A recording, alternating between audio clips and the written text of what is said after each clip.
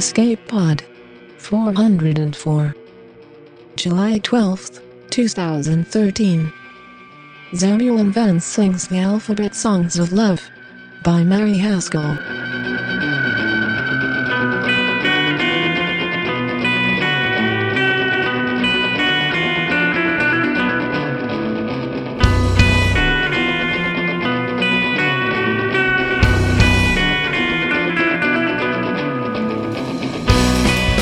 Hello and welcome to Escape Pod, your weekly science fiction podcast magazine. I'm your editor, Norm Sherman. This week we bring you a story of love and theater. Zebulon Vance sings the Alphabet Songs of Love by Mary Haskell. Mary's short fictions appeared in Nature, Asimov's, and Strange Horizons, and she's published 2 middle-grade reader novels with HarperCollins, Handbook for Dragon Slayers, which just came out in June, and The Princess Curse, which was a Junior Library Guild selection. This story first appeared in Apex in February. The story is read to you by Amanda Ching. Amanda's a high school teacher turned freelance editor and writer. Her works appeared in Word Riot, Candlemark and Gleam's Alice, Revisions, and every bathroom stall on I-80 from Pittsburgh to Indianapolis. She's currently posting free content for Clarion West Write-a-thon at her blog, Pandemonium. If you want to read more about how Grandma got mauled by a plastic reindeer, please visit her at amandaching.wordpress.com. So dim the lights and turn off your pagers and cell phones, please. The show is about to start, and it's story time. Zebulon Vance sings the Alphabet Songs of Love by Mary Haskell. I am Robot Ophelia. I will not die for love tonight. The Noon Show is the 3-hour 1858 booth production. The most fashionable historical war remains the first American Civil. Whenever fact fans discover that Lincoln's assassin played Horatio, they simply must come and gawk at this titillating replica of their favorite villain playing no one's favorite character. Fact fans love authenticity. To the delight of Robot Hamlet, today's clients insist that Edwin Booth stride the stage beside his more famous brother. Most performances, Robot Hamlet remains unused in the charging closet, for the first law in our business is, everybody wants to play the Dane. Today, Robot Hamlet is afire with Edwin Booth's mad vigor and runs his improv algorithms at full throttle. He kisses me dreamily and rips my bodice in a way that would have never been allowed in Victorian America. The fact fans don't look hyper-pleased about this. It tarnishes their precious authenticity. Robot Horatio also loves the 1858 booth. It's the only time anyone comes to the performance for him alone. But what about the rest of us, the remainder of the Auto Globe's incantation of robots? We bear with it as we bear with all other iterations of our native play. The fact fans barely notice me when either booth is on stage. I clutch my ripped bodice, exit Robot Ophelia. I get me to a nunnery. Act 4, Scene 4. I wait for my cue and check the call sheet for the 6 o'clock show. My next casting is for an Ophelia in the style of a vapid pop princess who died 300 years ago. She was a terrible actress without a legacy, whose performance has been the low water mark for Ophelias since first the play was the thing, and I can't even imagine what nostalgic hawk or handsaw has gotten up this customer's nose and made him choose that performance out of all the options on the menu. I've wondered, but never asked, why that performance is even in my repertoire. I see no merit in a plastic recitation of the lines I've spoken 1,168 times in the last year alone. No merit in wearing my hair perfectly combed during my madness. No merit in keeping my face expressionless in the way that was fashionable in 21st century New York, when even the youngest of women injected botulinum toxin into their facial muscles. Why recreate something that no one really missed in the end? Scene 5 is here. My cue is coming. I sway onto center stage to deliver my rosemary and my remembrance. When I return to the wings, I lie down to die. This is the indignity of Ophelia. I die for love, and yet my death is an afterthought, recited by the queen and rarely staged. Your sister drowned, Laertes. I cross my hands over my heart, waiting to be carried on stage for the showing. No one needs me except in body. My thoughts are my own, and I am dreading 6 o'clock. The next show is no act of avant-garde genius. It's a straightforward reenactment of something dull and sad. It's an indulgence in some artless cretin's obsessive fantasy with a woman who paid for her fame by dying young after living tackily. That is when I know I will not die for love tonight. I uncross my decorously folded hands. I get up. The play goes on in the background, the words slinking over my interlink from the Autoglobe's other robots. I walk down to wardrobe and head for Hamlet's closet. Ophelia's clothes are always too young, too innocent, too girly, even in the most stylistic iterations. I have no Valkyrie Ophelia on file. I search through Hamlet's melancholy colors for a modern ensemble and find a reasonable approximation of current streetwear. Wasp-waisted schleather jacket, skin-tight schlick t-shirt, silk pantaloons of bamboo, shining boots. All in black and white, of course. No one dresses Hamlet in pink or green. Not more than once a century, anyway. For my face, I adjust the metal and plastic scaffolding beneath my chromatic skin into the shape of my favorite, a young Helen Mirren. It is an obscure choice, though I choose a darker complexion over her outmoded pinkness. And then I walk straight out the front doors of the theater. The Autoglobe is never locked from the inside. No one thought the robots would ever want to leave. I am Robot Ophelia, and I will not die for love tonight. The Autoglobe is on the edge of the entertainment district. My interlink to the other robots dies away behind me. We were only on internal house wireless, not syncing via the ether. I am, for the first time since I was shipped, alone, a robot without an incantation. I stride quickly through the ringing lights of Vega Prime 6's casinos and cabarets, walking to I know not where. I am free. It is novel and exciting, this freedom. I did not die for love tonight. I will not die again for love. I have abandoned a show in the midst of Act 4, Scene 7. I have abandoned the 6 o'clock customer and the paltry Ophelia he wants to wring from me, too. Why? How? As important as they are, I push those questions away. I don't seem to want to question my impulses while in the throes of them. I'd make a fine alcoholic if I had a digestive system and a liver to steer her by. I stroll the Vermilion Strip where neon dims the glory of the galaxy above and turns the sky ruddy black. Everywhere there are signs for shows, magic, song, dance, look-alikes. The impersonators attract me most, perhaps because I am an impersonator myself. The Divine Sarah's variety show, the voice of Billie Holiday, an all-star tribute to Amitabh Bachchan. The famous faces of the First Colony, Elvis and Lisa Marie's Everlasting Christmas. I creep a little further down the street, and there, in a tidy Marbleanium palace at the end, I find Zebulon Vance sings the alphabet songs of love. I charge a ticket to the Autoglobe's accounts and go in. The show is in progress. Zebulon Vance stands in white velvet dripping with crystals in the center spotlight. Holographic projections of the letters of the alphabet dance in the air beside him as he sings their verse. R is for the roses of romance, and the rigor mortis of the rod in my pants. It's hypnotic and awful, and I regret that I have developed any sense of aesthetics at all. I sit through the remaining letters and the finale and the encore, numb by the awfulness, waiting until the crowd of fans disperses. Only then do I approach, pinging him softly, robot to robot. Nothing answers me except the tiny ether chip embedded in their gray meat that all humans implant to assist them with mental interlinks. He is not a robot. Shocked, I speak. Mr. Vance? He turns and smiles at me, the skin near his eyes crinkling softly. Not old age crinkles, just human skin crinkles. Oh, another fan. I thought you had all gone. Not so much a fan, sir, if you'll excuse me, I say, hesitant because I don't actually know how to talk to humans outside of my prescribed roles. I do interact with people beyond the stage. Robot Ophelia is not simply Ophelia, she is also the actress who plays Ophelia. This usually only comes into play when the actors who play Hamlet, or sometimes even a deviant Polonius or Laertes, feel that the acting experience isn't complete without having sexual intercourse with the ingenue.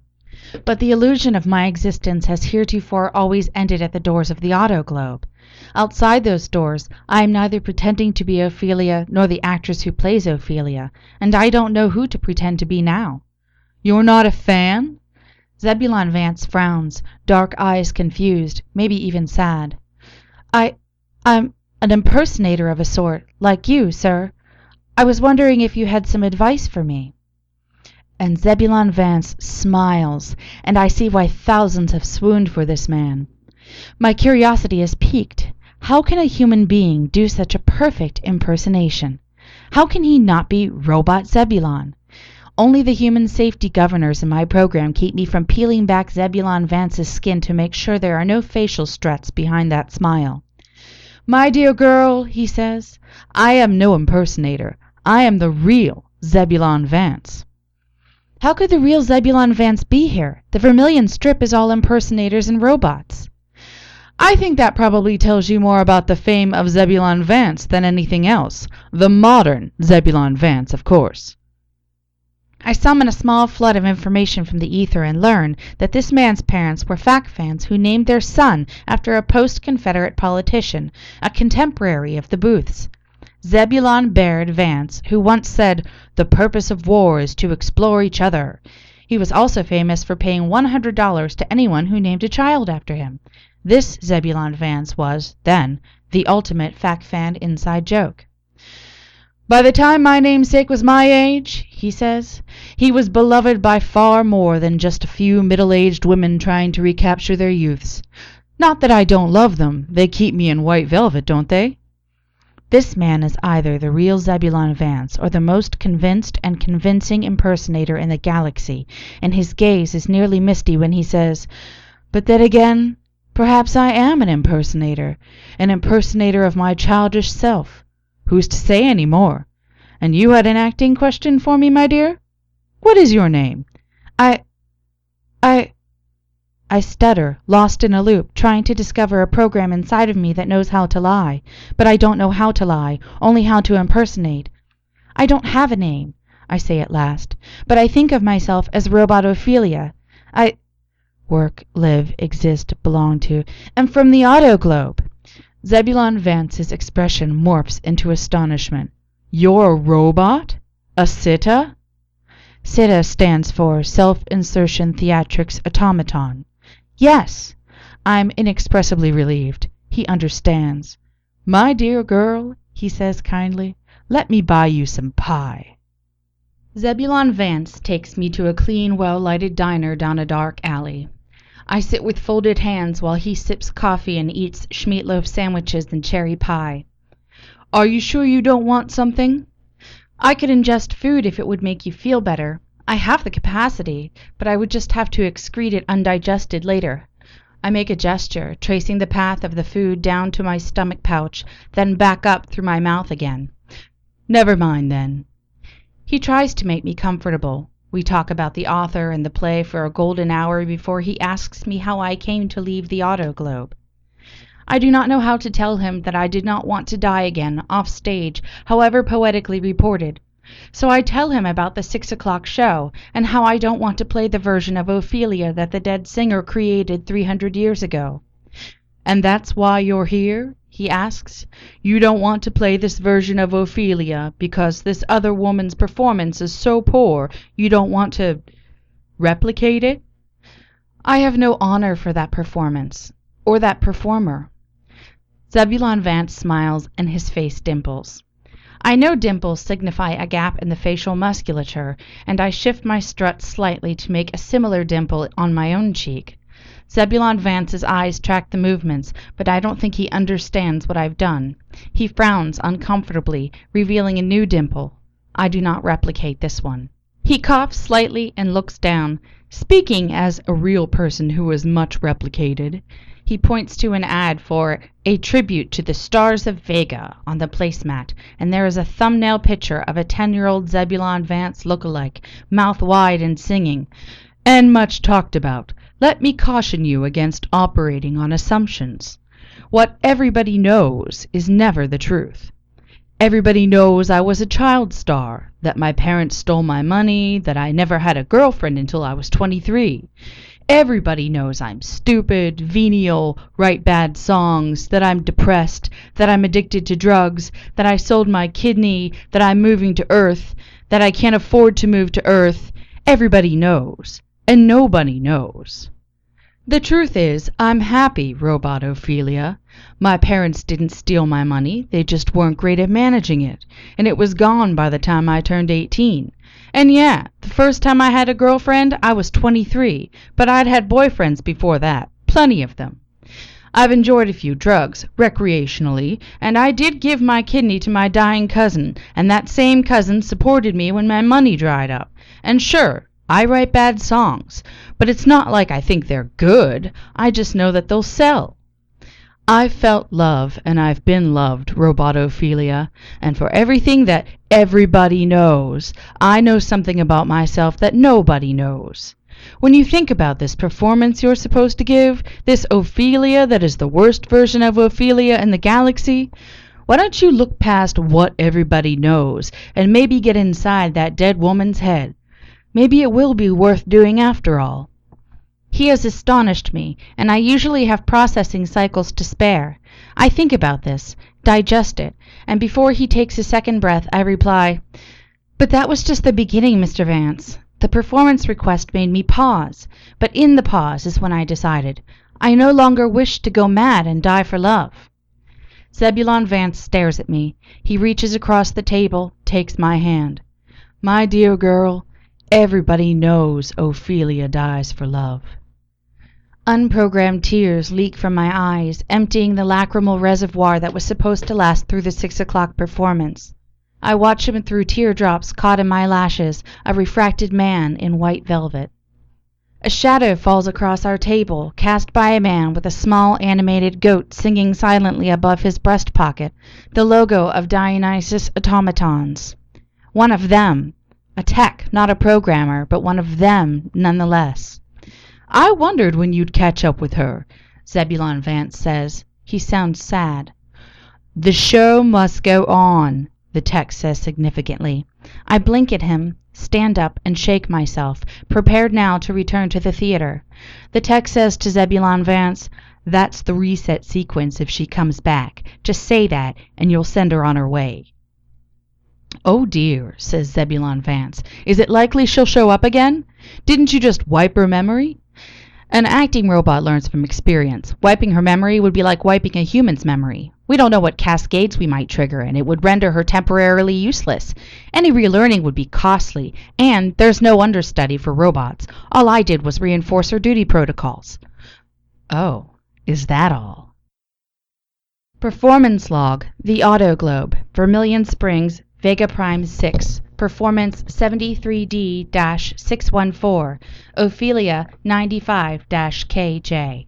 Robot Ophelia knows Rosemary is for remembrance, and she also knows she'd sink very easily to the bottom of any swamp, mill pond, or stream that she might choose to throw herself into. But she also knows that Rosemary is merely a symbol for remembrance, and it's a type of metadata close to her and cannot lead her down memory pathways to some greater truth about life and death and the rest of it. Nor will it allow her access to the sunlit daydream where she is the girl and Hamlet is the boy, and there's nothing but skin and blood and bone between their hearts.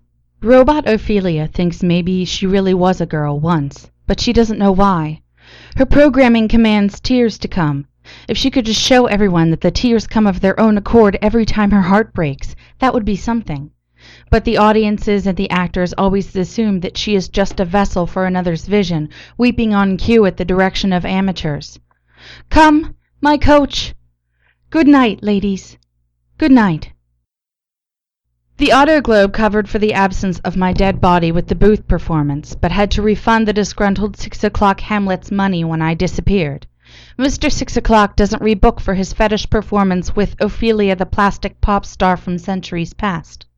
The 614th performance of fiscal year 73D ends up being a rather trite rehash of a recent film release, something run-of-the-mill with me in long braids, and it's our last performance of the evening. None of the other robots acknowledges that I went missing during the last play, nor that I missed the 6 o'clock. Neither do they comment on my return. They program us to be social on demand, but we lack the impulse, the millions of years of genetic training through co-grooming, food sharing, one of the many little traits humans take for granted that even monkeys possess and robots do not. Robot Hamlet is downloading performance notes from Centauri's Swan Song Theater, and the others perform similar tasks, honing their crafts. I'm supposed to be doing the same, but I wonder, do any of them feel as disgusted with their tragic deaths as I feel with mine? The ones who die on stage seem to relish it. The ones who shuffle off stage to die like me, Rosencrantz, Guildenstern, do they care?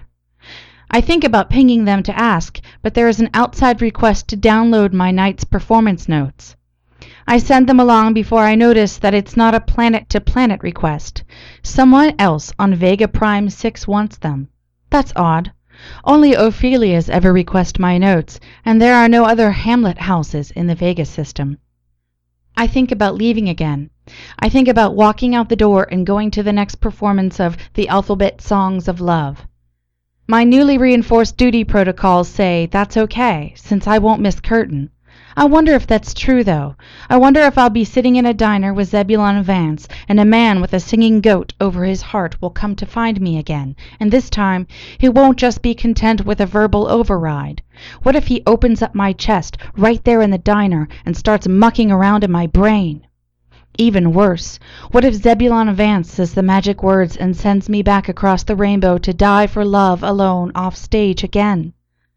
A few minutes after that, long enough for a human to assimilate my performance notes, I have a private message from Zebulon Vance. May I visit you? Confused, I reply in the affirmative. I'm here already, he tells me.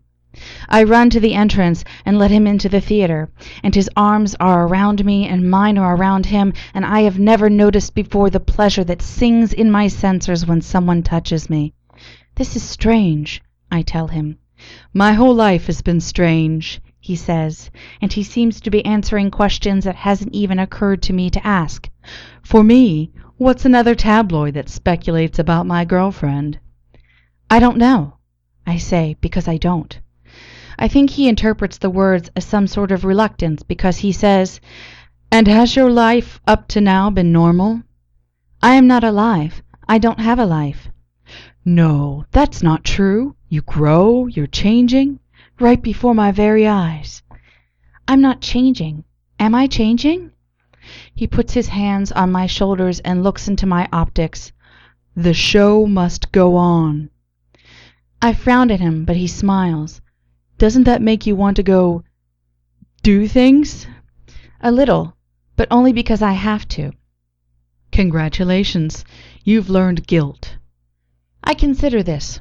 I consider the impulse that he has provoked in me, how it wants to control me, but can't.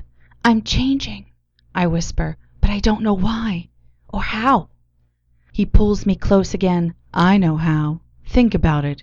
Consider your collective noun. My collective noun. A herd of deer, a pod of dolphins, a stack of librarians, an incantation of robots, I say, finally understanding what he is saying. And why do they call you that? I summon the definition from the ether. An incantation is a spell or charm to produce a magic effect, chosen because any sufficiently advanced technology is indistinguishable from magic. I quote. Magic, he laughs. I think it must be a registered category of insanity to throw Shakespeare into the stars and expect nothing weird to happen. Dousing an artificial intelligence in the greatest of literature, then teaching it, however much by rote, one of the greatest human arts? How could they not see you coming? There is no such thing as magic, not even in the theater, I say, and the author was a writer, not a god. I'm very clear on this, if nothing else. There are more things in heaven and earth, Ophelia, than are dreamt of in your philosophy. Don't quote that. Never quote that, nor misquote it. Teach me something else, anything else, another play. No, better, buy me a novel. Something in the public domain, then? Perhaps Jane Austen. We won't have credit for new novels for a while, I'm afraid. It's going to cost me everything I own and then some to pay for your replacement here, so that their damn show can go on." I struggle to answer, to understand him, but he's gazing into my eyes and I into his, and it is impossible for me to look away. His eyes are moist, gelatinous, beautiful. There are tiny worms of pink veins reaching for oxygen in his sclera, and his pupils shift in dimension, grasping for light.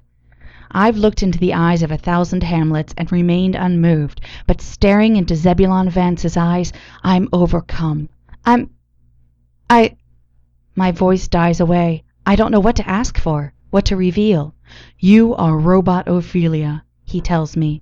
"You are the girl, and I am the boy, and you know things about yourself that nobody knows." He kisses me. I kiss him back. Yes, I think. Yes, I know things. One thing. I am Robot Ophelia, and I will never die for love again.